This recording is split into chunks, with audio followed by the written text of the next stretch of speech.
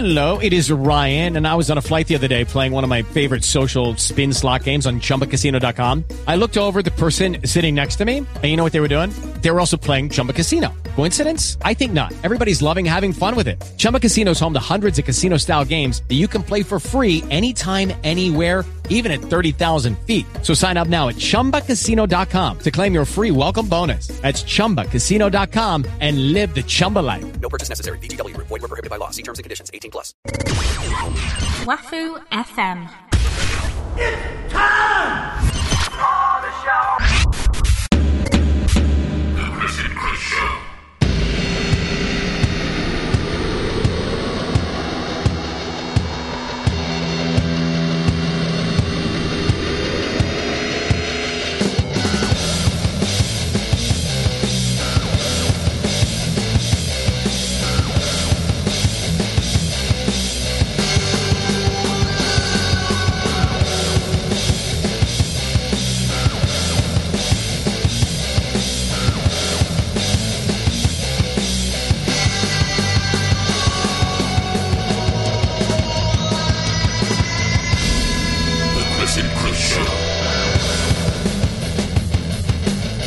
Hello, ladies and gentlemen, I'm Kriss with a C. And I'm Kriss with a K. Hello.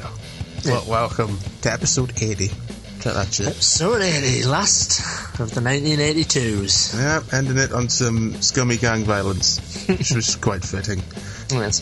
20 more episodes, sir. Would be the magic 100. I don't think I've ever done anything 100 times in my life, except maybe wank or eat. Wank, have a shit, etc. Yeah, that probably, if my calculations are correct, will be about November, if we don't slack off. I don't think we will. So far, we've kept it pretty. Every now and then, maybe it's a day late, but beyond that, yeah, we've always still managed to get this right amount of shows a month up, even if it's like 2 a week or something. If we're being bloody arses 1 week, yeah, we're doing that. We're not doing too bad, and listening numbers are gradually going up. Yeah, not by the amount I'd like, but fuck it. We'll do it for the shits and the giggles. I'd do it for the money, the fame, and the bitches. Sorry, that you do. Yeah. We've both got different outlooks on this. I'm sorry. I'm just trying to change the world for the better. I want the money. So we'll do a quick, speedy roundup of what we've been watching. Yes. After the 48-hour show, I felt like going on Eddie Murphy binge. And binge I did. Nice. Well, I said after, I think around the time I ordered 48 hours, I ordered another 48 hours, so I watched that. Oh, yeah. I think I've seen that recently. I may have bought that recently. When I was watching 48 Hours, I was constantly having like another 48-hour flashbacks. Yeah, well, I'm saying when I watched it, that was the one I remembered most of it. Yeah, obviously the one I've definitely seen the most. It was funny though that Andrew Divoff, Wishmaster and shit, plays Gantz's brother in it. That's random. Yeah. Because I saw his name on the fucking credits, and I was like, oh, I'm in Andrew Divoff, I like Andrew Divoff. And then, took half an hour, and I was like, oh, that's who it is, that's him. He's totally recognisable, because he's got long hair and a beard and shit. Yeah, I suppose it makes sense. He has one of those sort of faces, I guess. And he's not playing some Eastern European or something for a change, so it was... Yeah. And then after that, Coming to America, which I hadn't seen for years. Classic, the royal penis is clean. Yeah, very funny. That was a classic bit. Yeah, I just love all the barbershop bit where Eddie Murphy playing the two different characters, like the old Jewish guy and stuff. It's such a fucking amazing makeup. Yeah. I was like, the owner of the restaurant, I can't remember the character's name, but the black guy. Oh, McDowell, Mr. McDowell. Yeah, at the end when he's all like, you say one more thing about Lisa, I'm going to break my foot off in your royal ass. Yeah. I always love that line. You know what, I'm sure someone's already done it, but because James L. Jones is playing like a king and he's always talking about his son, it's like prime to dub over Star Wars scenes. Yeah, I suppose you could do that with like Lion King and all sorts. Any James L. Jones movie, really. That fucking awesome dub someone did of just random James L. Jones quotes over Star Wars, and Darth Vader's just going up to fucking like stormtroopers going, I'm gonna take your mama out on a date. Nice. That always cracks us up. And then Trading Places. Which I think I'd probably seen bits of when I was younger. The only bit I really remember was Jamie Lee Curtis's boobs. Nice. We had Trading Places. It's funny, but it's not like... I love the film, but it's not like I was pissing myself laughing all the time. Not as much as I was with like 48 Hours and Coming to America and stuff. Yeah. But the funniest bit is the random bit at the end. I think I posted on Facebook a couple of weeks ago where Eddie Murphy just pretends to be a student from Cameroon. And then he just pulls out some beef jerky. I had to rewind that. For some reason, I just made us piss myself.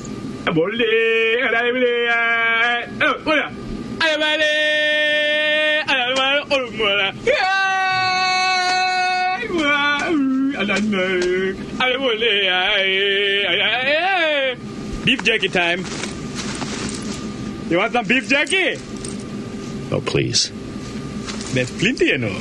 And then Beverly Hills Cop 1, 2, and half of 3 I got both. Because 3's just 3 shit. 3's the classic 3, isn't it, really? Yeah. It's like, they've done one too many films. Because watching them all back to back, I was like, it's probably because it's like 10 years, well, nearly 10 years after the second one, I was like, it's almost like Eddie Murphy's not playing Axel Foley. And then I just was, as I always do after I watch a film, just say I'll read some shit about it if I haven't seen it for a while, and then people were saying like Eddie Murphy was uncomfortable about being too comedic or something like that, or he was in a bad place at the time. I was like, you can totally see that in the film. Well, it's funny, isn't it? Yeah.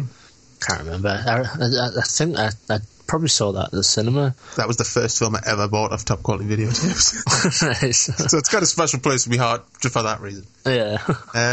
1 and 2 though, great stuff. Yeah, classic stuff. Yeah, totally. Judge Reinhold and that. I did the typical thing of after watching both of them, put Axel F as my ringtone on my phone. Such a catchy tune. Yeah, but no one fucking ever rings me, so never hears. Yeah. Just gotta ring yourself. Yeah. Total tragic.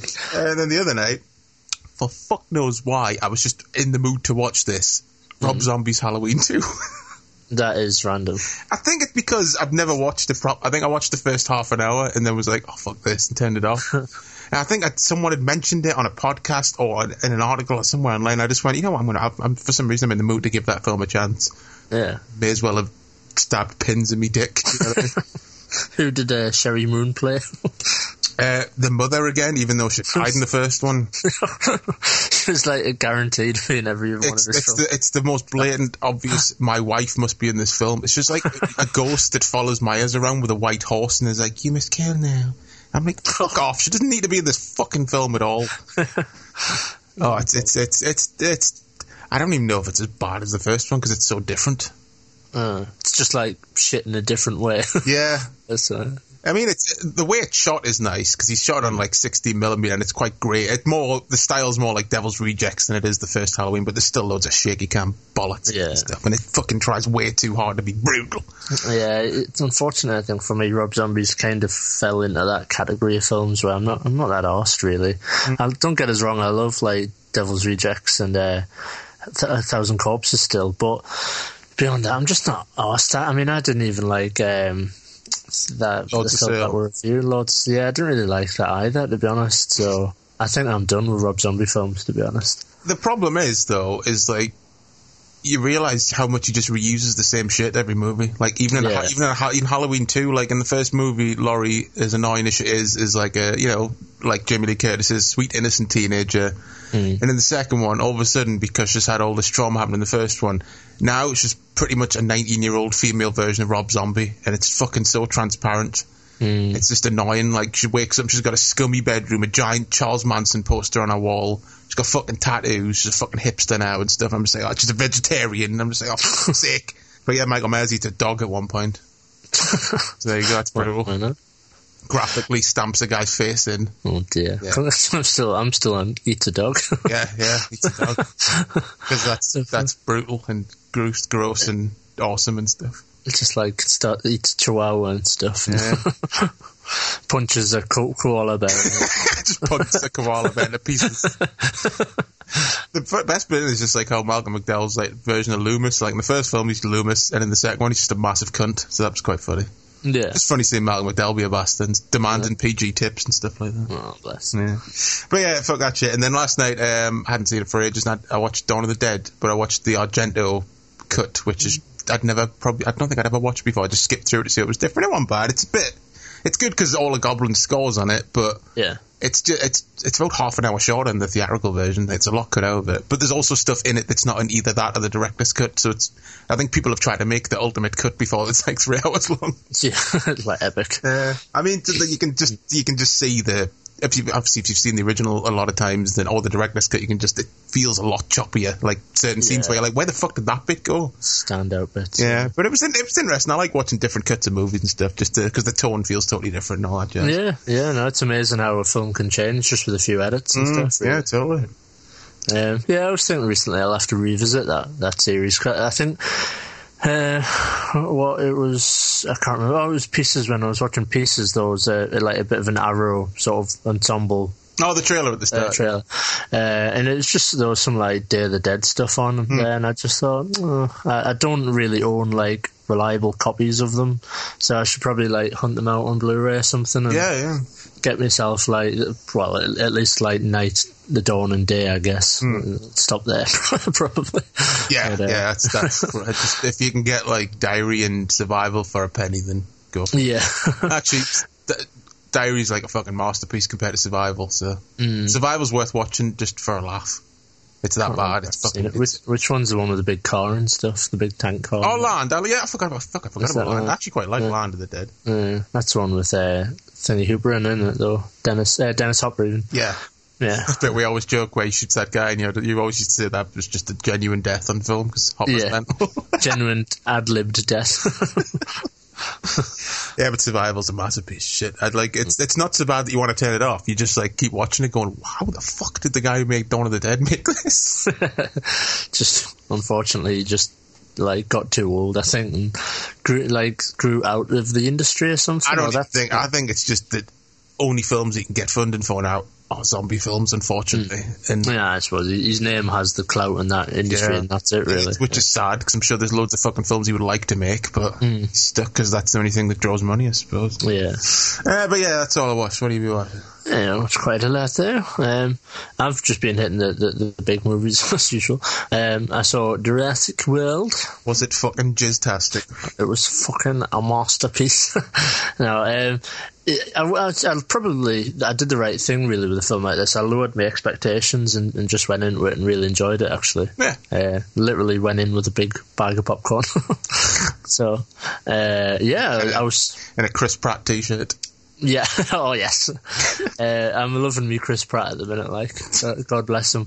But yeah, I was surprised, actually. It was way better than I was expecting. It wasn't, I mean, though it never really recaptured some of the awe that the first film has. Well, it can't really.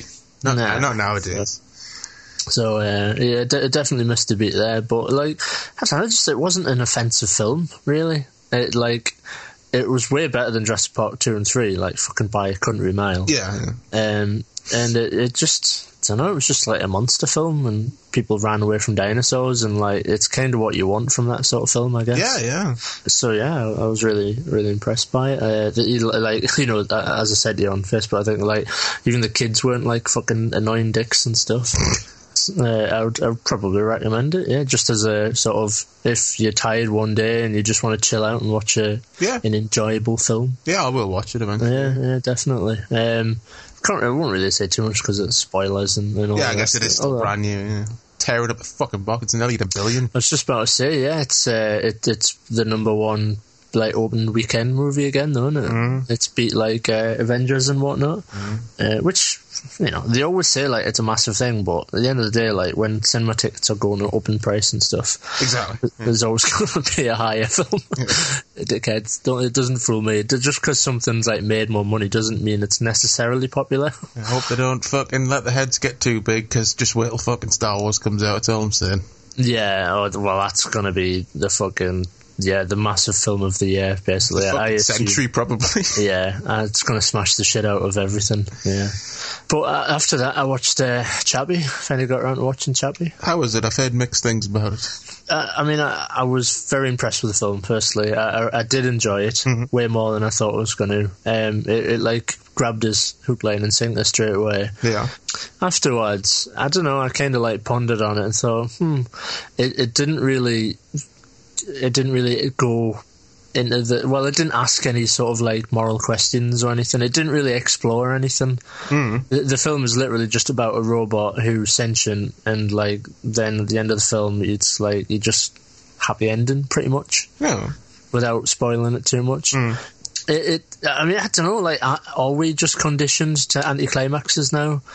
I assumed when I was watching this film that, like, every fucker was going to die and stuff, and it was going to be grim as fuck, and I was going to be like, Jesus! and stuff. But it's actually quite, like, a happy film. Well, good. I mean, no, it's nice to have a nice happy ending. Yeah, well, that's it. But then again, it kind of, like, left, because it was a happy film and that, it kind of leaves you thinking, like, I'm not sure it asked any sort of moral questions. Like, I was expecting to, like, explore, like, what makes a life form sort of stuff. Because obviously it's just a robot that basically becomes self-aware and it's sentient and stuff and that. Yeah. And I thought they were going to explore, like, him getting, like, shut down and, like, he has the right to live and stuff, but it literally never goes there. Well, maybe that's why, though. Maybe that's why it has a happy ending. That's why it's like that, because every film does that. Maybe you just want to make a fun movie, you know what I mean? Yeah.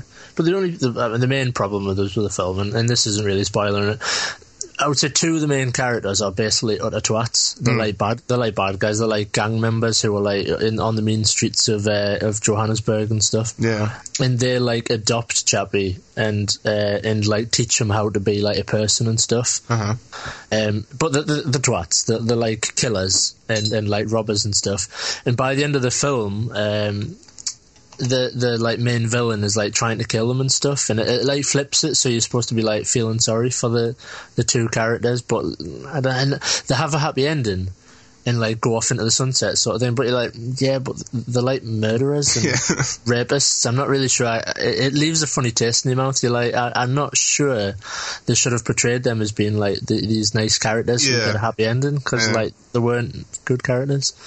But yeah, I thought it was cool. It was like just funny, all the South African stuff, I guess, as well. The usual.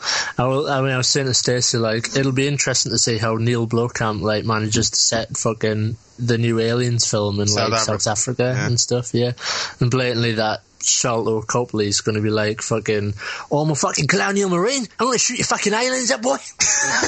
And he's fucking. It's like, I just can't wait to see him in an Alien film, to be honest. Yeah, he's going to be in it, yeah. Totally, yeah. It's like, because, it's just like, straight away, it's just a total Neil Blomkamp affair. It's like, in the mean streets of, like, fucking South Africa and stuff, and you're like, here we go. I like that, though. I like that he's still, even though he's, making American movies now, he's still setting them in South Africa. I think that's pretty cool. Yeah, it is, isn't it? Yeah, I guess it's different. It makes these films stand out from just the standard fare. Yeah. And it's got a really random cast. Like Sigourney Weaver has like essentially an extended cameo in it. Yeah, I think that's the film's pretty much where the idea for Alien 5 came from. Yeah, just working with her and stuff. Hugh Jackman plays the villain. You don't see Hugh Jackman being the bad guy very often. Yeah, I forgot he was in it. Yeah. Yeah, he plays a pretty good villain. I wasn't convinced whether he was genuinely being Australian or he was supposed to be South African and just couldn't be asked to do the accent, I couldn't tell. But he has, like, little shorts and stuff, and he just, I don't know, he kind of looks stereotyped, like, Australian hunter sort of character. Yeah. I must say, Hugh Jackman is pretty good at accents. Yeah.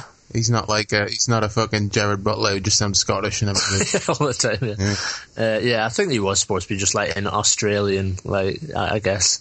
But the one thing that did strike us afterwards, when the film was all said and done, was essentially it's just a fucking modern retelling of Short Circuit. Yeah, well, that's what I thought from the pictures. I was like, he looks like Johnny Fives. Is that on purpose? It's literally just a retelling. There's even like the guy who creates him's like Indian and stuff. So, well, British Indian. Yeah. But yeah, it's essentially like robots are created to fight in a militaristic sort of capacity. In this film, they're like the police. Yeah. One robot, due to a set of circumstances, becomes self-aware, goes on a journey of self-exploration, has to fight for his life, and then has a happy ending. Yeah, it's literally just Short Circuit retold. but no Steve Guttenberg, so well, exactly. not as good. Let's be honest. Yeah. Funnily enough, if you Google this as well, if you just Google Short Circuit and Chappie, there's like fan made mashup trailers. just quite funny. It just really highlights how compatible the films are. There's people have done like the short circuit trailer, but with like the audio from the Chappie trailer. Yeah, I like it when people did that. I loved it when people did that for the RoboCop remake and put it over like footage of the original, and it made it almost got you excited for the remake. Then you go, no, it's the footage of the original that got us excited. Yeah, basically. So yeah, that's only. I think that's only 2 films I've watched, really. Yeah. It's just been at fucking work all the time. Did I even mention a couple of shows ago that I finally got around to watching Days of Future Past and the Wolverine sequel? No, I don't think you did. No. I loved Days of Future Past. That was really good. Oh, yeah. It's fucking knocks it out of the park, really, because you're not expecting it to be that good. No. Really. No. You're kind of like, the X-Men films, really. The X-Men films, you're like, I'm not really that bothered. It did throw us off at first. I was like, I know what's going on, but I could see someone who had no idea what was going on, that it was quite confusing, the start. Yeah, you're like, did I miss something? Yeah, it's almost like a direct follow-on to another movie or something, but like I knew the story and everything, because I remember seeing the animated, like the cartoon version of that storyline years ago and stuff. Yeah. But I could see someone going in there and going, what did I miss? Did I fucking miss the first reel off or something? Yeah, totally. But I enjoyed it. That was really good. And the Wolverine was okay. Yeah, it's alright, isn't it? It gets a lot of slack, and I think, it's funny. I mean, it's just Wolverine going about doing his thing. And in Japan. Yeah, it's kind of delivered. I guess the samurai thing, the hardcore fans are like, Silver Samurai was shit and stuff. Yeah. I can say that, yeah. They just turned it into a big Iron Man robot, basically. Yeah. Another bit I liked the most was like the start with Logan living in the fucking woods and shit. And like getting fucked off at hunters. I would have preferred to see a whole movie like that. Yeah, me too. And some of the Japanese stuff, people had a problem with them like surviving a nuclear bomb and stuff and all that sort of shit. But people have a problem with the fucking Indiana Jones in the fridge and Kriss. I'm like, it's a fucking sci-fi nod. It's a fucking Indiana. Who cares? Yeah. And at the end of the day, it's a fucking movie. I mean, you could tear all of Indiana Jones apart. You'd be like, you can't run from a giant boulder, it would have just crushed him. Yeah. You can't swing on his whip. How would he get it off once he got to the other side? It would be stuck, he would have to leave his whip behind. And also, the Holy Grail doesn't exist. Well, yeah, but more importantly. Oh, if it does, no one's found it. There's no fucking Ark of the Covenant that can melt your face off. So, I think, if you've got a problem with stuff like that, you should probably just stop watching films. I know, I say that all the time. I mean, obviously there's a limit, Yeah, I guess. Someone gets shot in the head and then just stands up, acts like nothing happened. Yeah, okay, complain about that. Oh, yeah, stuff like that. Yeah, there's boundaries, like, But then when it comes to fantasy and stuff and people pick it apart, I'm just like, are you just looking for something to fucking moan about, for fuck's sake? Although, there's no taking away from the fact that Crystal Skull's an utter piece of shit. Oh, it's a piece of shit, yeah. I just wanted to throw that out there, just in case people are like, whoa, hardcore fans, yeah. Just people complain more about the fridge than they do about the stupid fucking ants. And shit like that. Yeah, there's way more wrong with that film than just surviving a nuclear bomb. Oh, Ray Winston's schizophrenic character. Yeah, and like I've always said, he's fucking random. He's Kevin Costner-esque Man of Steel death. Yeah. Where he's just like, just let me die, because. Just because. Just like, what the fuck? Save him! He's right there, just grab him! Like, fuck's sake. Yeah, I've been so confused with that. I was like, why did he kill himself? It's just like, just let go. I'm alright. I've had enough of this film. Yeah. Essentially. Yeah. Just like a vapid sort of death to make people teary or something. Yeah. I don't know. Bollocks. Yeah, bollocks. Should have killed Shia LaBeouf. That's what they should have done. That's right, they should have. Some news then. News. Let's kick off with some more fucking sad news. Rick Duckerman, who was Art, of course, in The Burbs, died aged 62. Yeah. June 12th from complications with diabetes, apparently. Oh, bless him. That's sad. I always like to pretend that, his little role he's got in Die Hard as, like, the guy, electrician underground and stuff. I just like to pretend that's Art. Yeah. I don't know if you find out his name in that, but I'm just like, that's Art, because I always consider Art to be, like, he's an electrician in The Burbs, I guess. He's got the hard hat and shit, so. Yeah. Yeah, very sad. Love him in The Burbs. Yeah. Fucking legend. I remember I mentioned last month about Nightmares and Damaged Brain on Blu-ray and stuff. Oh, yeah. September 21st, it's out. No. That's the UK. Because I think it's already out in America. But very good. From good old 88 Films, which I haven't checked out anything from them yet, but I did pre-order the Zombie Holocaust Blu-ray because it was only $9.99. So I was like, fucking why not? Give them a try out in Zombie Holocaust, which is great in a shite way. Yeah. Throw away, such easy way. It's brilliant. Have you ever seen Zombie Holocaust? don't think so. I never showed you the classic bit where the guy commits suicide and then they blatantly just threw a mannequin out the window and its arm flies off when it hits the floor.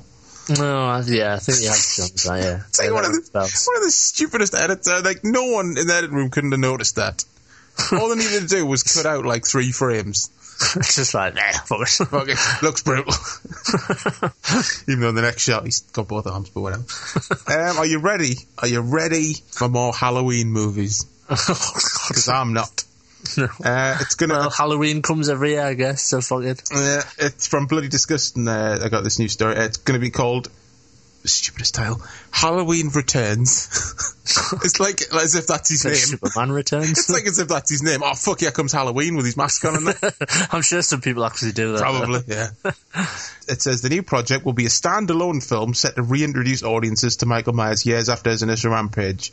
So it's not a sequel to any of the movies, not to Rob Zombie's or to John Carpenter's, I don't think. Oh, right. Which makes no sense. Myers is now on death row, and the 2 kids with their own personal vendettas against the killer sneak in to watch his execution. But when things go awry and Myers escapes, the pair, along with their friends, find themselves in a firing line. As I said, they're calling it a recalibration. What the fuck does that mean? It's just like reboots become uncool now and like non-kitsch or whatever. Like it's the word that's gone out of favour, so now they're calling it recalibration. What's next? Oh, we're reheating the franchise. we're putting the franchise in the microwave. There you go. Fucking shite. Who cares? And the title is shit. Halloween Returns. So the title is self-aware. It's saying the series has returned. Yeah. If you called a film Nightmare on Elm Street Returns, you'd be like, what the fuck's that mean? It's like on par with fucking Halloween H2O or whatever. As far as Halloween seems to like have all the worst, the best worst titles. They kind of do, I suppose. H2O especially. Because I get it, it's Halloween 20 years later, but it also is water, so it's Halloween water. It just totally like confused everyone. Yeah. They're like, something to do. Is it on a boat or something? That would have made more sense. Dickheads. So yeah, that's about all my news. Let's talk about Jake Lloyd's crazy ass. Oh yes. Yeah, I laughed at this when I saw it in the news, actually. It's got a former child actor who starred in one of Star Wars' movies. It's good journalism. Led police in a high-speed chase before crashing into trees. Like I said, he on Facebook, fucking half his nut on proportionate bits or something. I pissed myself when I say that. Fucking proportionate bits.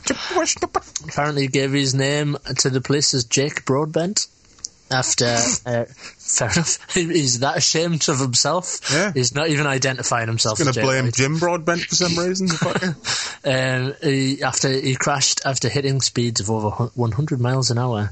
So there you go. There's no real mention in the media of why he was doing 100 miles an hour and getting away from the police. It's just, I'm telling you, it's something fucking happens to your brain when you're a kid and you become famous. Oh, yeah. I mean, it's obvious to say it, but I mean, look at all the proof, you know what I mean? It's fucking mental, and like, I do feel bad for Jake Lloyd, I must say. Oh, apparently he got crucified at school and everything. Yeah, yeah.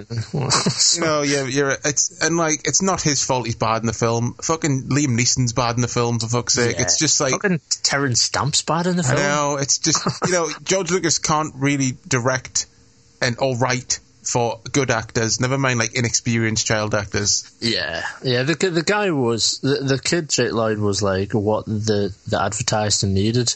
A young innocent child full of energy and life essentially would have been the advert, and he was, and he just needed the right direction basically. But yeah, unfortunately for him, it's grim. So it essentially ruined any chances of him having an acting career if he wanted one. I think he just said fuck this after the bullying and fucking all. He go, oh yeah, great. Like, I'm remembered as the fucking kid that ruined Star Wars. Yeah, grim, huh? Yeah, I do feel bad for him. So no doubt it was something to do with drugs or something. Well, we don't know. Well, allegedly. For the lawsuits. But because, the reliable media, they're just like, Star Wars failure child actor crashes like a maniac. And that's like pretty much all they're focused on. So you've got no actual fact. For all I know, his fucking wife was in the back giving birth to a baby or something. Yeah, yeah. Fucking twatty news story.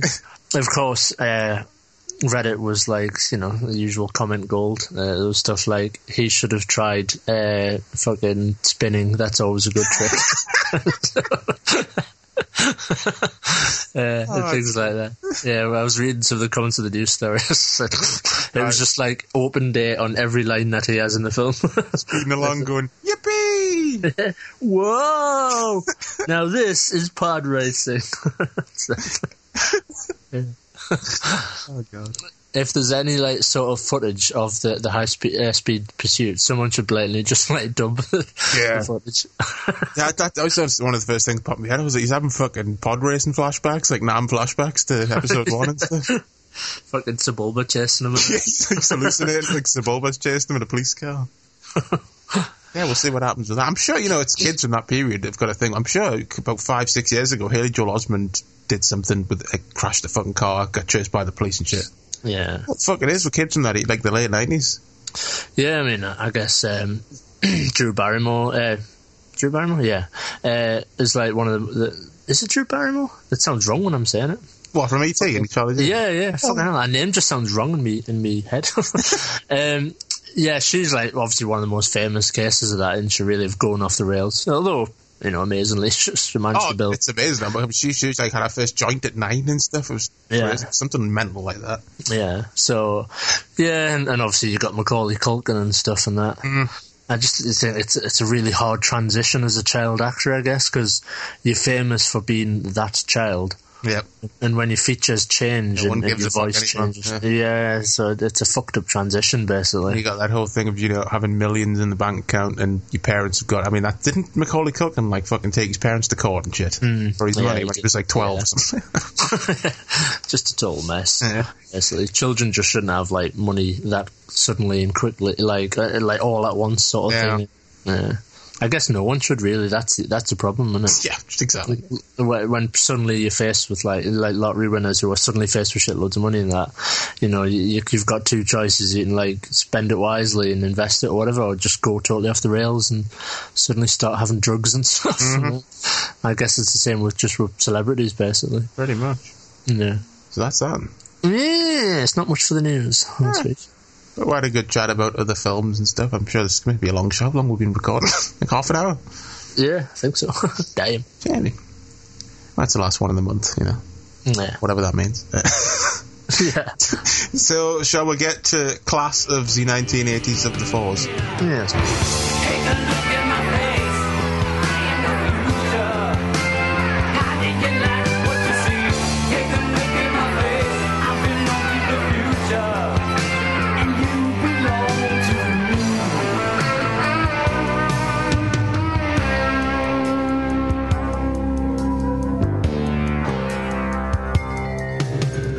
Class of 1984 was released August 20th, 1982, directed by Mark Lester, who would go on to make more genre favourites like Firestarter, Commando, and Showdown in Little Tokyo.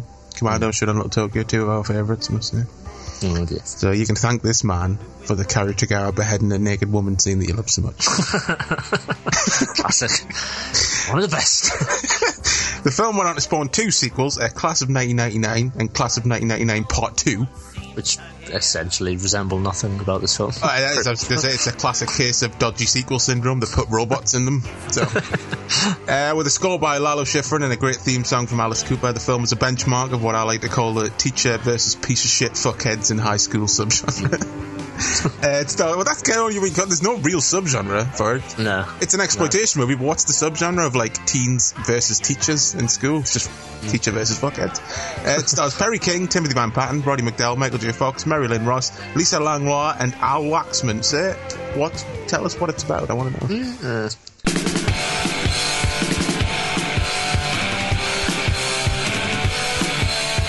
An idealistic music teacher is the new face at school. This is no ordinary school, however. Weapons and drugs are the curriculum, and death is the exam. Should have been on the poster. Genius. Andy Norris's life is turned upside down when a violent gang of school thugs take offense when he tries to shut them down. Mr. Norris's family are in the firing line in a fight to the death. Bow, bow, bow. There you go. We'll play a clip and then we'll talk about the film. You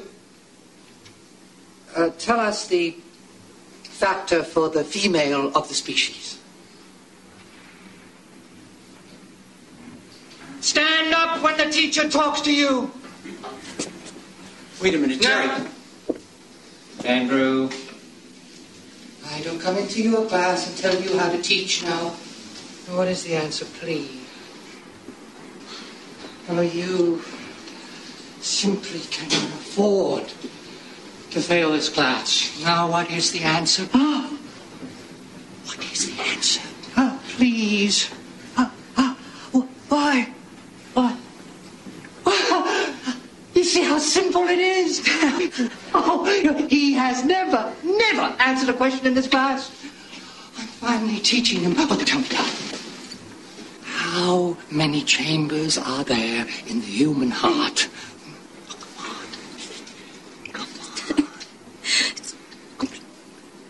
4. I think 4. It's wonderful. Oh, it's a pleasure. It's just pleasure. Oh, such a tremendous pleasure. Mr. Stegman, what is an amphibian?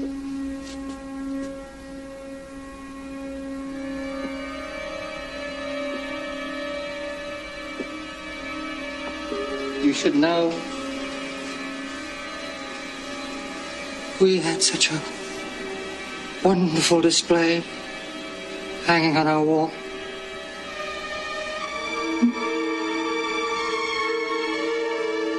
You don't know.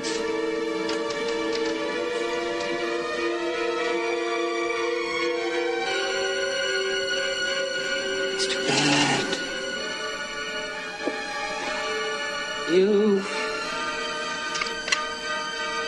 do not pass. I have to work with him, Jerry. Oh, but Andrew, it would take such an awful lot of work.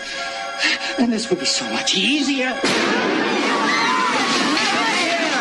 We'll open with Mr. Norris, good old Perry King, driving to his first day at work, a new teacher at Lincoln High, as he said, a music teacher, accompanied by the strains of Alice Cooper with I'm the Future. I do like that song. It's all like, when a dream becomes a nightmare, or whatever. Yeah. I love the way it starts, that song, before it gets to the chorus. When I first saw the film, I was like, this is Alice Cooper. It sounds like a fucking, like an intro, like the Golden Girls or something. Yeah, like it's not very Alice Cooper-ish. No. I mean, it's co-written, the music was written by Lalo Schifrin and then sung by Alice Cooper, which is a weird partnership when you think about it.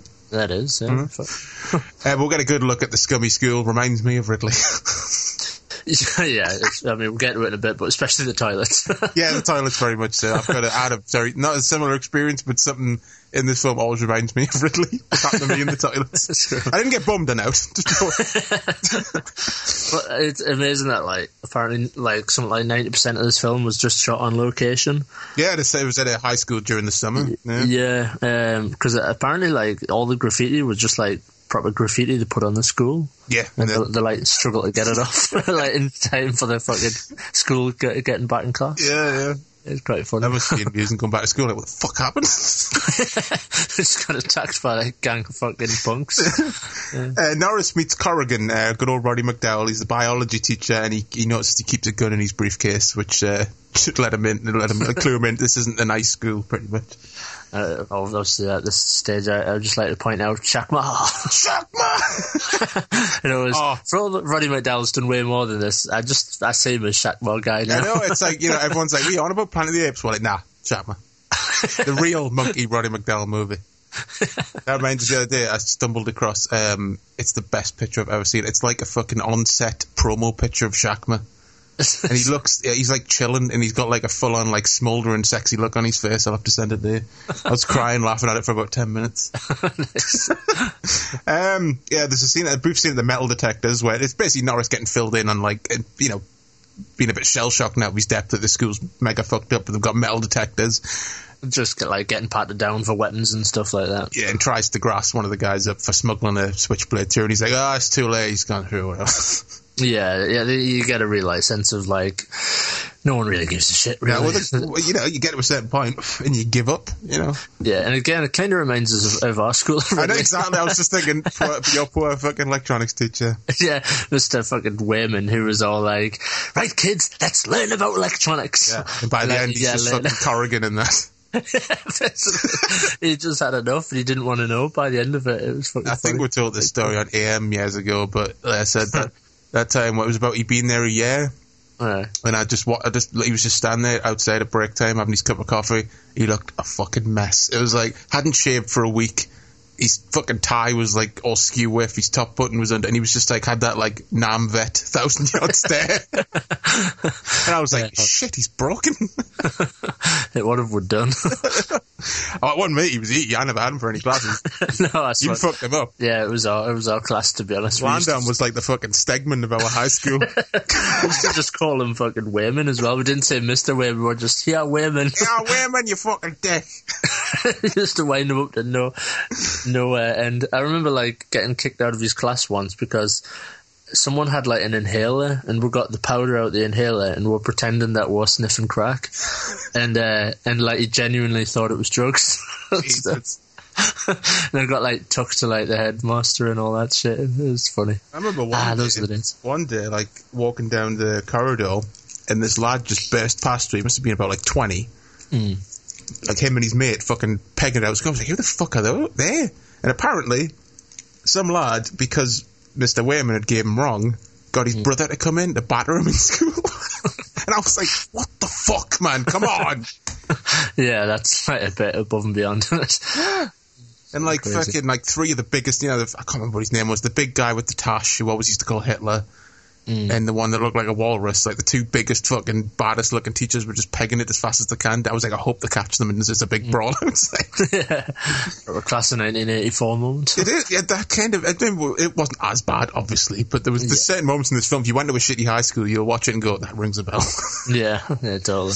But after meeting with the principal, Norris gets to his first class. Says he's a music teacher and he's teaching the band in the school. And young Michael J. Fox is Arthur. 12. Looking 12 and fat. He does, doesn't he? He looks like really short and like wide. Chubby bugger in that, yeah. But there's a gang of punks in there. We've got Stegman, the leader, Patsy, Drugstore, Fallon, and Barnyard.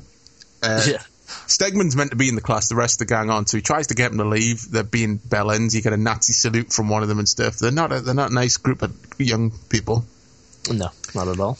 And Stegman's like, he's like, where the hell are you going? You're supposed to be in this class. He licks his finger and says, sit on this, motherfucker. Yeah, it's quite a funny line, actually, where it's delivered. And I think the guy that plays him, I'm trying to think of his name, Timothy Van Patten. Van Patten, yeah. He's quite charismatic, actually. He stands out like a shitload from everyone else in this film. Quite a lot. He does, yeah. And you just want to beat the shit out of him, like, more and more throughout the film. Yeah, totally. He plays a good twat, basically. Yeah. I mean, I must say, at this point, like, I've written my notes, like, I must question, like, why would anyone actually apply for a job at the school? I know. Yeah. Like, what the fuck? Is this like some sort of, like, teacher blind date thing where you just turn up at the school, you have no idea what it's like, but you just go there and be a teacher there? Kind of do have to, stretch it out, like, stretch your disbelief a bit, because he would have had to go there for a meeting first. He would have saw what it was like. But some interview or something and be like, what the fuck? Yeah, it's not like the start of RoboCop or something, where he's like, a rookie cop who's been transferred or something. It's kind of like, that's not how teachers work. So, it's a bit daft, like I said. But, fuck it. You just gotta, like I said, suspend your disbelief a little bit. Totally, I do like that moment, though, when he says, like, twirl on this, I sit on this, motherfucker. And Mr. Norris just goes, what's wrong with you? Yeah. It's such a good line. He's like, shocked at how fucked up things are. That's the only thing he can say. Like, what the fuck's wrong with you? Like, why are you all acting like this? Like fucking animals and shit. Yeah. But Stegman and his crew grab a student for selling drugs, and it's not like, get these bad drugs out of our school. They're battering him because he's taken away from their drug dealing business. It's kind of rough scene in the bogs, like when they throw him into the pillar and stuff. I was like, fuck, it looked like they just actually threw him into the pillar, like for real. It's not surprising that this had about like 5 minutes cut out of it when it was first released on video over here. Yeah. It's quite a grim film in parts, especially towards the end. Norris finds out from Corrigan that his last teacher had an quote-unquote accident. Then you can tell they all know it was probably Stegman. Yeah, just killed him, basically. Yeah. We're going to see Norris's home life now, which is like the classic one where like, well, something's going to happen to her, isn't it? She's pregnant. She's an attractive woman and she's pregnant and she's his wife. It's probably like one of the sort of first criticisms of the film, it's like immediately obvious where it's going to go. Oh, obviously, yeah. Because it's like, it's like happy life and she's pregnant and it's like, oh God, here we go. So they could have... Back then it wasn't so obvious. I suppose maybe it's just the fact we've seen it done before and stuff and done afterwards so much that this now... It's like what I was literally saying the other day about like when you watch Dirty Harry and stuff, there's like a strange nostalgia thing going on, like... Because films borrow so heavily from films like Dirty Harry and that, when you watch Dirty Harry, it's surreal. It's almost like it's taking the piss out of itself, but you're like, no, this is like the original film that did it. Yeah. So it's probably something like that going on in this film. And the woman who plays his wife, Marilyn Ross, was also the film's executive producer. It's not very often you get one of the producers acting in the movie. I thought that was interesting. Yeah. There's a brief gang fight now between Stegman and the black gang who was selling drugs in the school. It goes all West Side Story. There's a bit, yeah. They all got chains and leathers and stuff. I've literally just written me notes. Lots of leather, chains and studs. Very early 80s, isn't it, really? So, yeah. And you get a nice... although in West Side Story, they didn't brutally kick each other in the face when they're on the ground, though. No, it doesn't go quite that far, yeah. At night, Stegman and his gang prank Mr. Norris by squirting paint fake blood in his face. Yeah, there's like a quick shot setting it up that basically they've stolen the confidential files from the school. Yeah, so they know where all the teachers live, which is terrifying when you think about it. Terrifying. That must be like a teacher's worst nightmare, I assume. Like any kid knowing where you live, but especially like twatty ones. Yeah. They're obviously capable of murder. Yeah. The gang head to a nightclub. You notice Stegman's wearing Arnie's Terminator 1 jacket. Yeah, it's like the sort of military sort of moleskin with studs and chains. Yeah. It's cool. Yeah, I would have loved a jacket like that. You probably still get them. Yeah, but you probably look like a total dick wearing it now. Fuck what anyone else thinks. You want to walk around as Arnie, you walk around. Just full on get the costume, the t-shirt, the jazzy t-shirt and stuff. Yeah. After they're heading to a punk club, after a bit of a slam dance and a mosh, they head to the offices, and this is where we'll find out the extent of what they're actually up to. They deal drugs and also prostitution in a rather sleazy fucking scene where they force a woman to strip off in front of them and stuff. It's kind of like it really goes like crazy here because like obviously they're not really school kids, they're actually like full on capable drug dealers. Yeah. Almost. They've got like an operation. Yeah, they've got a base and everything. Yeah. But yeah, there's like some girl all stripping off and that, and it just kind of makes you feel a bit unclean. It's very sleazy, yeah. That's when like they send like one guy in to test her out. Yeah. And then Patsy wants to go and watch because she's a bit fruity. There is a setup scene I'll quickly mention as well, because I didn't really like pay much attention to it, but it does come back. There's like a young kid who's wanting to be in the gang. Yeah. Stuff, and it's kind of a setup for later on, which I kind of appreciated. At the time watching the scene, I was like, oh, what's going on? What's all this about? But it is actually relevant later on. It does pay off later, yeah. Next in the class, Norris wants the band to compete in a competition that's coming up soon. Stegman arrives late, plays the piano, and I do love the bit he plays on the piano, and that was written by himself. Right. He's a pianist. Yeah, it's quite a nice bit, actually. I mean, again, very, very stereotypical, but perhaps this was one of the first films I did. And it's kind of, I mean, for people wondering, it's essentially like that Jack Black film, fucking School of Rock. School of Rock, yeah. It's essentially like a violent School of Rock. I'll be on the new DVD. It's like School of Rock with violence.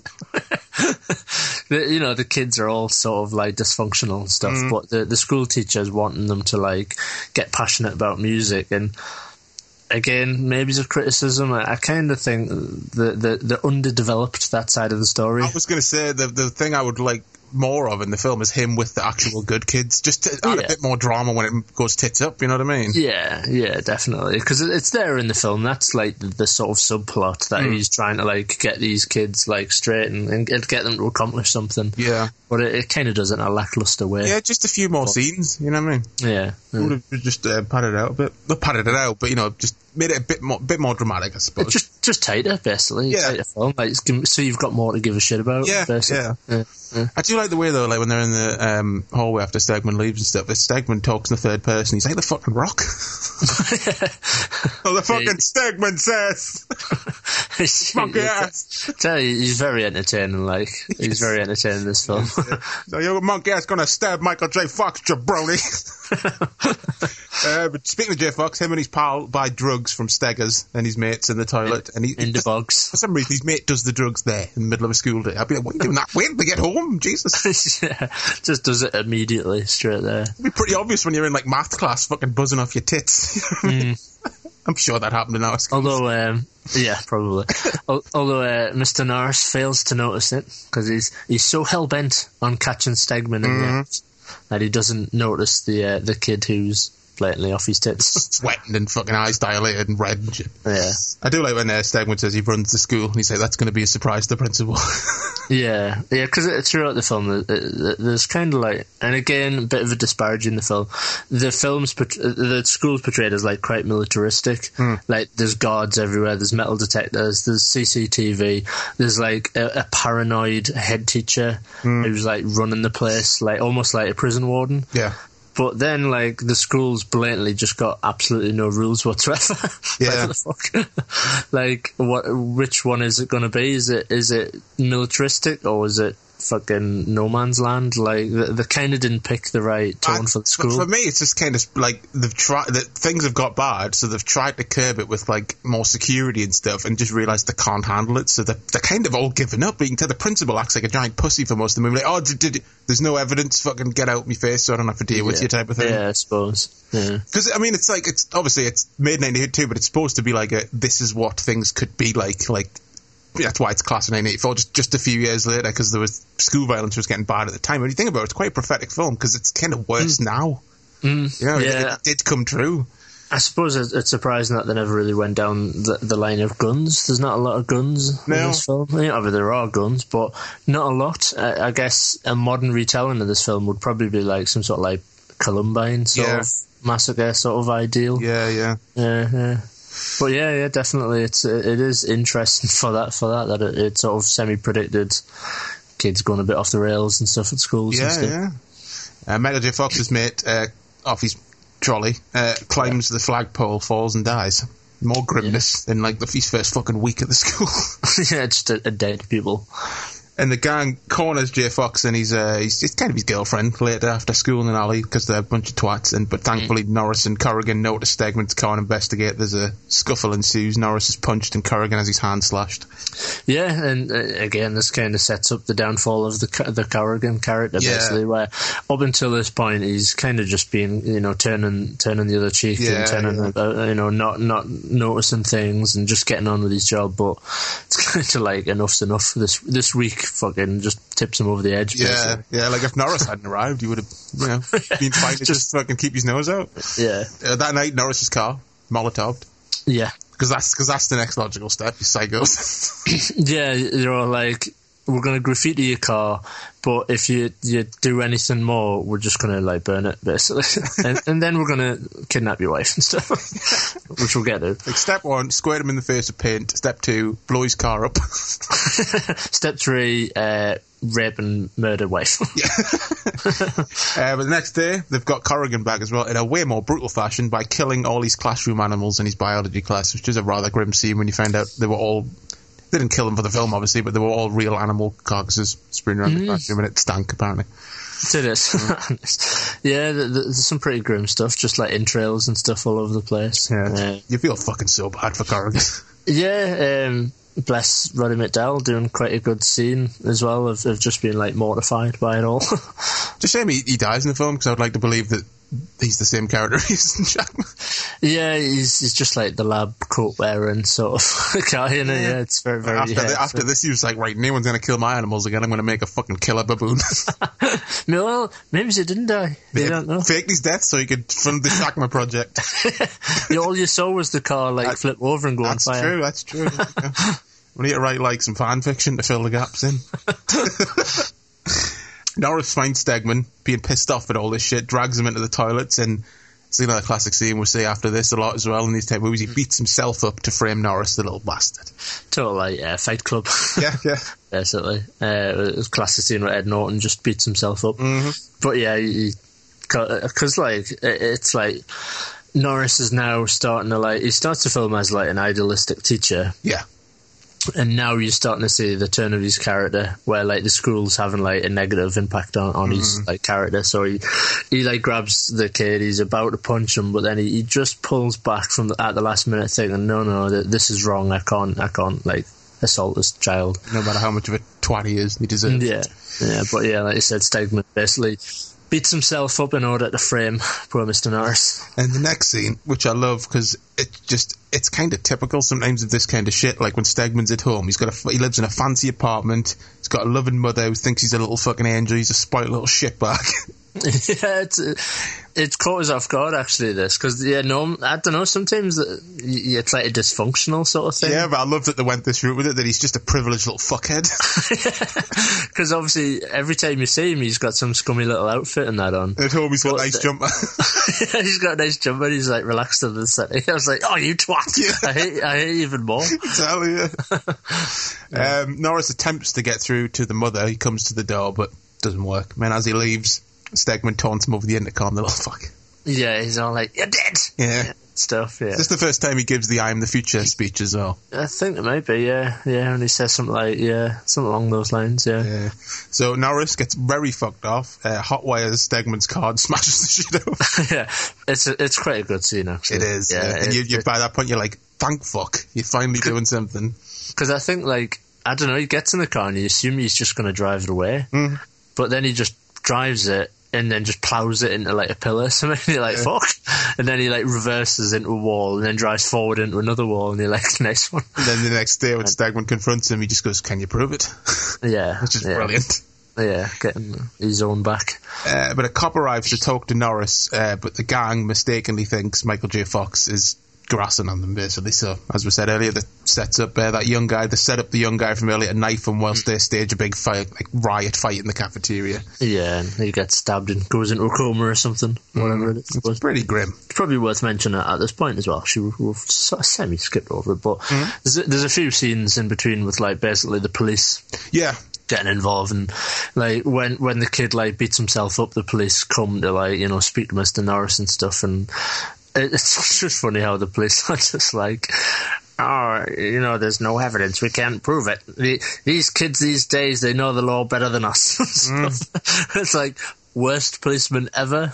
Mark Lester says in the making of, he says like, the speech he gives them in the office. When he's talking like how hard it is to prosecute like a teenager. Yeah. He said that was word for word what a real cop told him. Right. That's pretty grim really when you think about it. Yeah, right. Thankfully things have progressed a bit more since then. Yeah. But Corrigan, as they're having like a sort of little barbecue, is breaking down more and more each day. He's had enough of this shit, and then the next day he's teaching a class at gunpoint, which is... Yeah, it is quite funny actually, because you kind of don't know what's going on. All the kids are sat there quietly, looking a bit concerned, but all sat like neatly at the desks. The camera just pans around, he's just got a pistol. It's such a good scene though. Yeah, totally. Roddy McDowell's fucking amazing, and you get two of the gang members to get a question right, and he starts praising them, like, see how easy it is and stuff like that when you got a fucking gun in your face. I think there's probably the best line in this film, maybe, or certainly one of the standout lines gets delivered when McDowell says he approaches one of the kids and asks him like a question about biology, and he says, "You simply cannot afford to fail this class." Yeah. With a gun. And I thought like that's a total like trailer moment. Yeah. You know what I mean? Gets to Stegman, who can't answer. And you know for a fact he just doesn't know. He's not trying to be a fucking hard ass. He just doesn't know the answer. Yeah. So Norris, he's going to kill him, but Norris stops him from killing him. And it's one of those things where there's no right choice really for Norris. Either he lets him kill Stegman and like all his troubles are gone, or he lets his friend goes to jail. You know what I mean? Yeah. I suppose no win scenario, isn't it? Yeah. But that night, Corrigan once again had enough, gets shit faced, and attempts to run down the gang on the street, but ends up crashing and blowing up. It's quite a funny scene. He's like just McDowell having fun, I guess, at the wheel of the car, just like full on crazy face and stuff, trying to run the kids down. And said that he was genuinely driving like a maniac. Like he was, I want to do it myself. Yeah. Just I read that trivia. Yeah. There was just a camera on the hood of the car, and he was just driving around, having a good time. Yeah, it's quite funny. But like I said, he doesn't actually die though in this scene. He manages to get out as the fire takes on. Yeah. And he moves to another city and starts a new life as a scientist. And a D&D night on his hand. So there you go. For those that have no idea what we're talking about, go watch Shagma. Yeah, which is class of 1984, the sequel. Yeah, it's the real class of 1984 too. Meanwhile, Arthur wakes up and tells Norris he stabbed him, but the gang once again are let go due to lack of evidence. Yeah, the police are, at this point, the police are just like, oh, we've got to let them go because... Because the script demands it. There's no rationality, though. They're just like, yeah, because we're shit. We know we're shit, and we're not even going to try and investigate it. Yeah, pretty much, yeah. It's the night of the concert now, and the gang decide, well, let's go one step further. Let's break into Norris's house and attack and rape his wife whilst taking pictures. Yeah, this is where it just fucking goes from, like, one extreme and suddenly, like, goes to the moon with it there. So. Pretty much, yeah. I mean, I'm thankful it's not as graphic as, like... It could have been. The same similar scene in Death Wish and stuff, which is just fucking uncomfortable to watch. It goes on for that long. Yeah. But it's, it still packs a punch, though. Yeah, definitely. Yeah, it's grim. Like even though you sort of see it coming, it's kind of like, oh god. Oh yeah, when it happens, it's like, oh god, it's pretty bad. Yeah. I wouldn't expect it to be this bad. Minutes before the concert, though, is about to begin, Norris has passed an envelope containing a photo, and he sees Patsy at the entrance. And the photo is of his wife being raped. Yeah. Just very grim. I looked up that the woman who plays Patsy, Lisa Langlois. Mm-hmm. She's barely aged since 1982. Oh, sure. I have to level up the picture. Jesus. It's the finale now. Run around the school. Yeah, this is it, basically. This is the payoff of the film. Basically. So he kind of takes on... He gets a bit of a battering at first, and then they all run off, trying to get him to go into the dark to follow them and stuff. So he kind of... It's like boss battles. He goes through each one of them before he finally gets the big boss Stegman, I suppose. Yeah. He got the fight with Fallon in the wood shop with the still rather fucking brutal table saw death. Yeah, forces his arm onto a saw and then fucking cuts his arm off and then, pushes him onto it and it just guts him, I guess, from the back. It almost feels out of place in the film. It does a little bit, doesn't it? Yeah, it's kind of like, like Friday the 13th territory, where it's like... Like splatter gore, it seems to come out of nowhere, yeah. Yeah, definitely.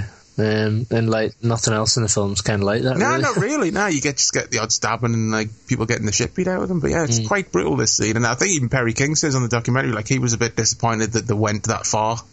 He thought it like took away from some of the impact of the message and stuff to go that far. But at the end of the day, it's an exploitation movie. It does have a message, but it's also an exploitation movie, which is the best of both worlds, really.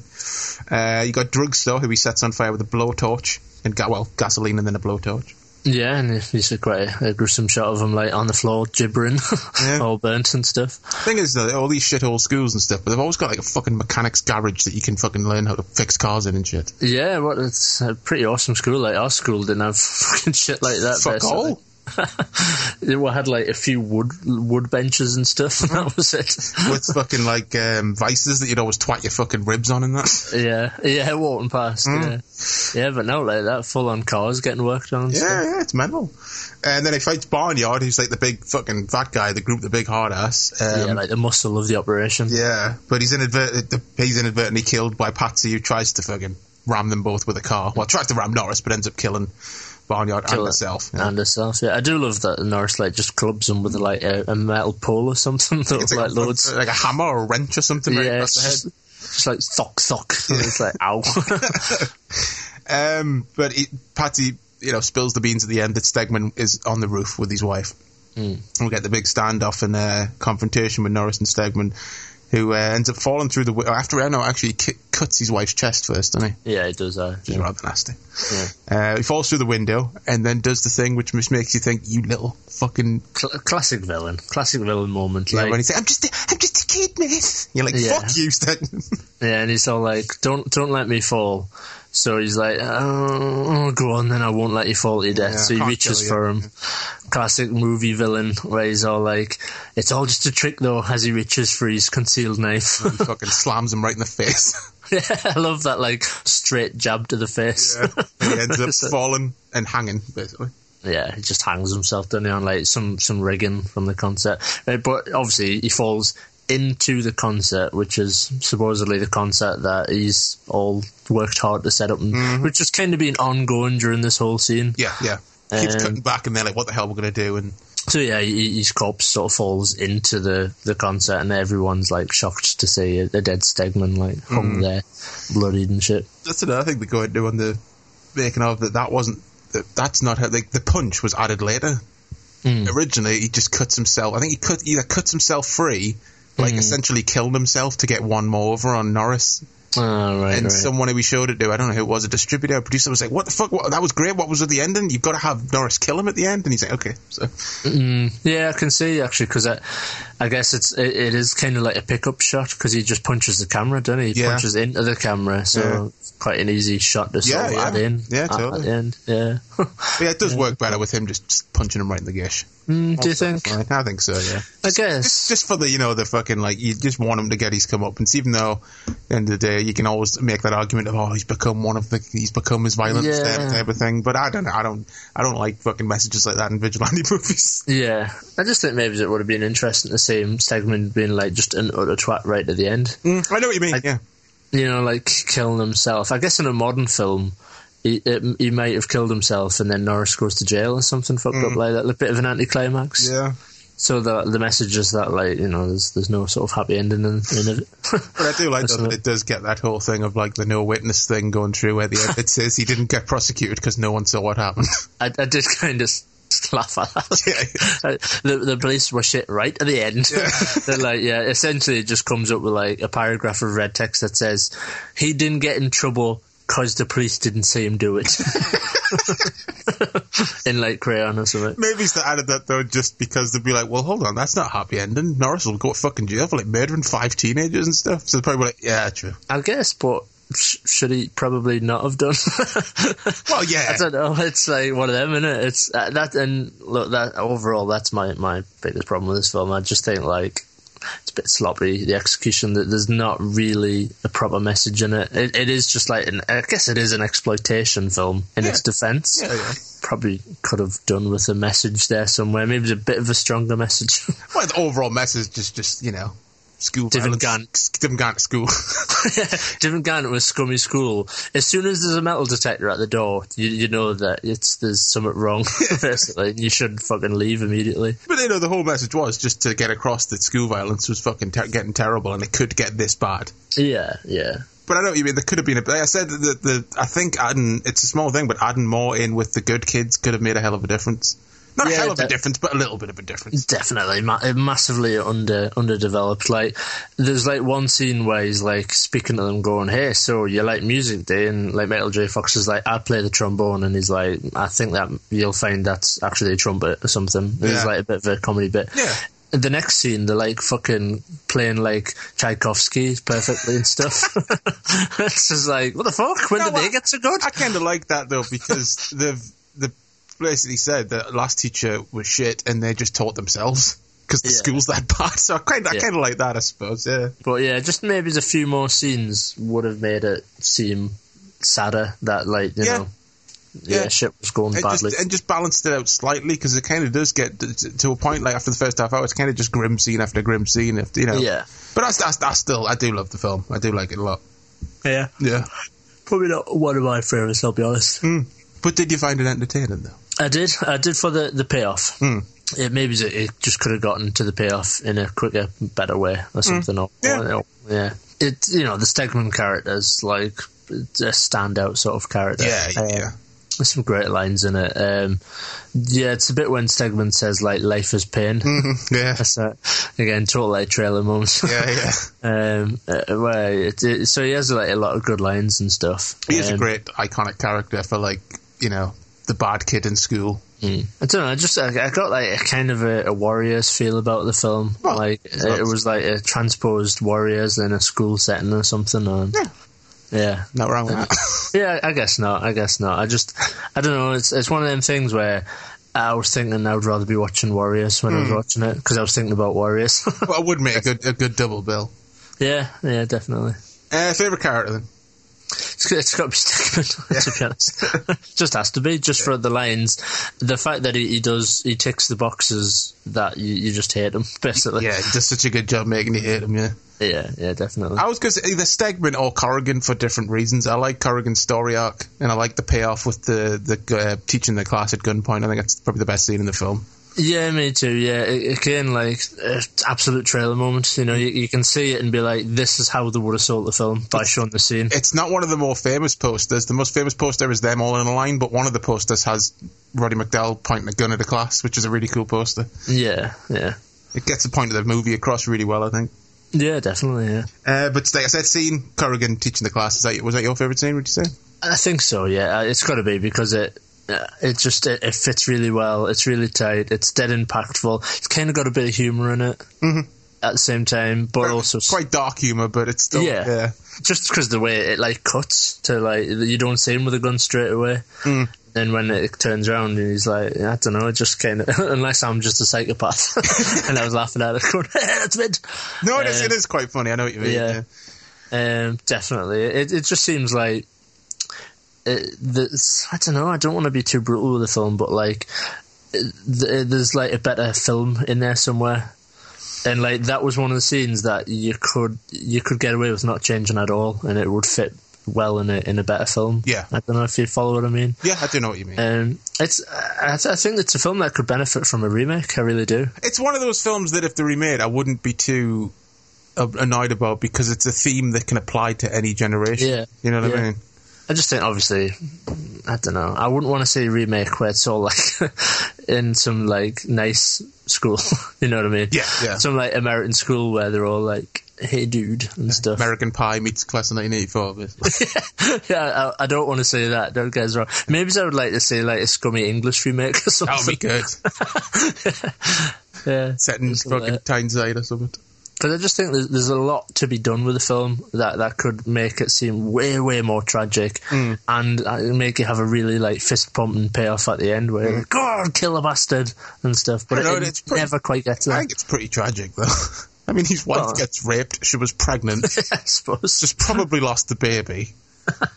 So it's quite tragic. No, I just mean tragedy in terms of like, you know, the kids trying to be taught music and stuff. And Yeah. I'm honestly surprised that there wasn't a scene where the fucking gang just wrecked all their instruments after school hours or something like that. Yeah, exactly. See, something like that, and there just could have been more. There's something missing from the film that like could have pulled it all together. I do see what you mean. Yeah. It's not a perfect film by any means. No. But I do enjoy the film a lot. And I just love, you know, shitty school movies. Yeah, I mean, look, and the prime example, a film I just mentioned, some people gasp, but like The Warriors is far from a perfect film. No, but it's fun as fuck. I think it has issues as well that could have tightened it up. There's a lot of the film you're like, ugh, get on with it. But then when The Warriors is good, it's like fucking like amazing. Yeah. Like and The Warriors really, I don't know, it pinpoints some real grim moral choices that has to be faced in the film. And this film just didn't quite get to that point for me anyway. I thought fair enough, sir.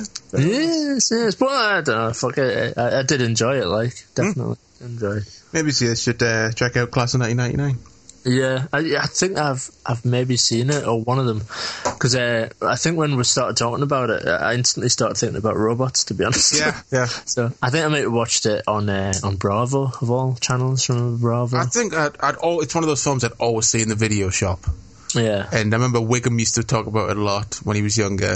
And after I saw this for the first time, I did watch the first half of it and forgot to get back to it, which was like fucking 3 years ago or something. So I'll have to give it another chance. It did seem fun, you know. Yeah. Robot Teacher. It's kind of a more tongue-in-cheek version of Class 1984, I suppose. Yeah, basically.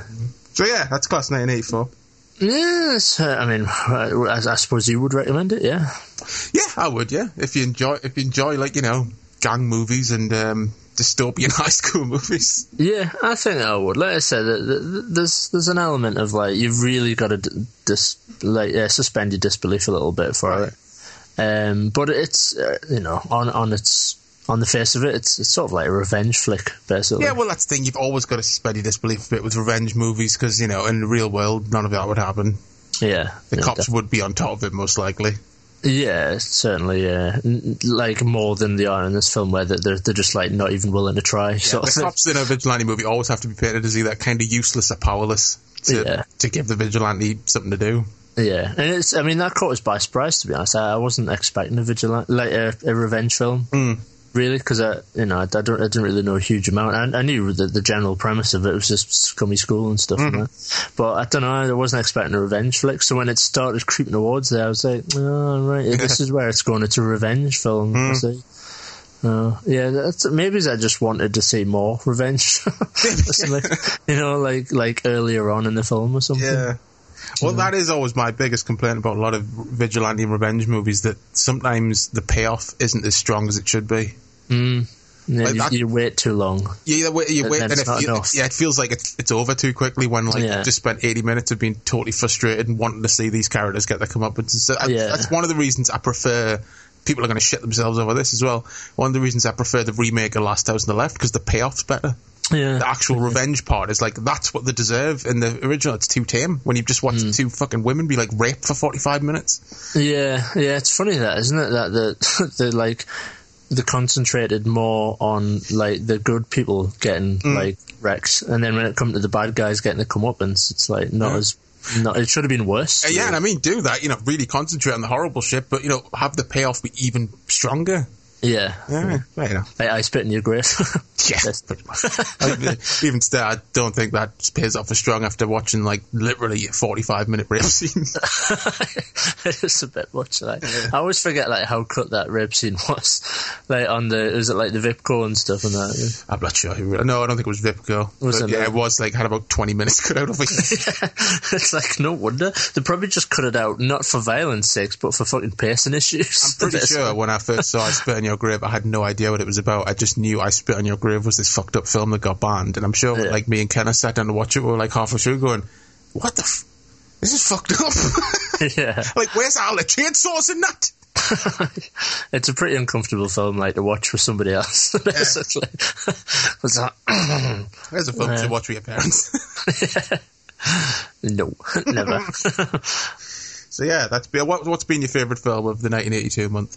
Probably Pieces. Yeah, it's got to be Pieces. Yeah, I would say for just pure enjoyment, it's probably Pieces. Yeah, and like, I enjoyed buying it and like experiencing it for the first time ever and stuff, and I'm really pleased I got it. It's a great DVD. I recommend people pick up Pieces. It's cheap as well. It's not even that bad priced. No.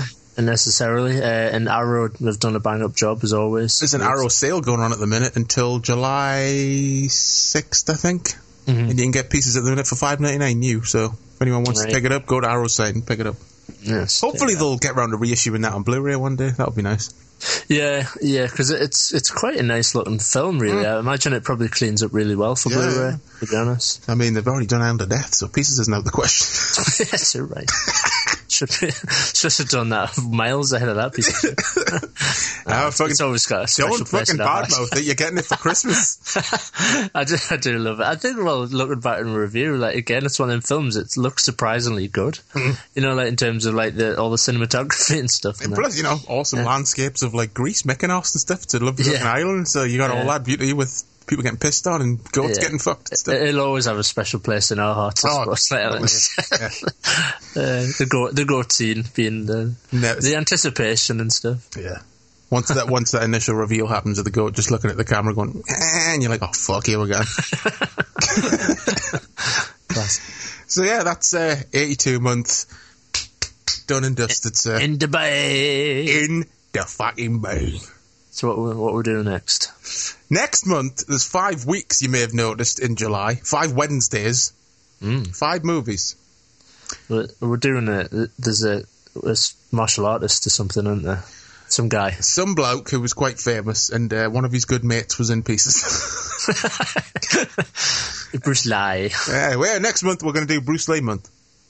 Yes. That's all we're doing. Start with the big boss, Fist of Fury, Way of the Dragon, End of the Dragon, Game of Death. Check that shit. So yeah, Bruce Lee month, next month. Game of Death. It's going to be fun. So until then, keep it real, keep it sexy, keep it Keep it warm. And we'll see you Wednesday. See you next Wednesday. Damn straight. Bye-bye. Bye-bye. Bye. Hi, I'm Stacey with an S, the Director of Operations over here at Wafoo HQ.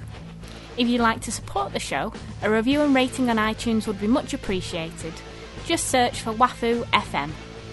Or, if you're not an iTunes user, a review over at Stitcher.com would also be flipping marvellous. Once again, just search for Wafoo FM. If you'd like to get in contact with the show, the email address is wafoopodcast@gmail.com. Or alternatively, if you'd prefer to leave a voicemail, head on over to www.speakpipe.com/wafoofm. Thanks for listening. With the Lucky Land Slots, you can get lucky just about anywhere. This is your captain speaking. We've got clear runway and the weather's fine, but we're just going to circle up here a while and get lucky. No, nothing like that. It's just these cash prizes add up quick. So I suggest you sit back, keep your tray table upright, and start getting lucky. Play for free at LuckyLandSlots.com. Are you feeling lucky? No purchase necessary. Void where prohibited by law. 18+ terms and conditions apply. See website for details.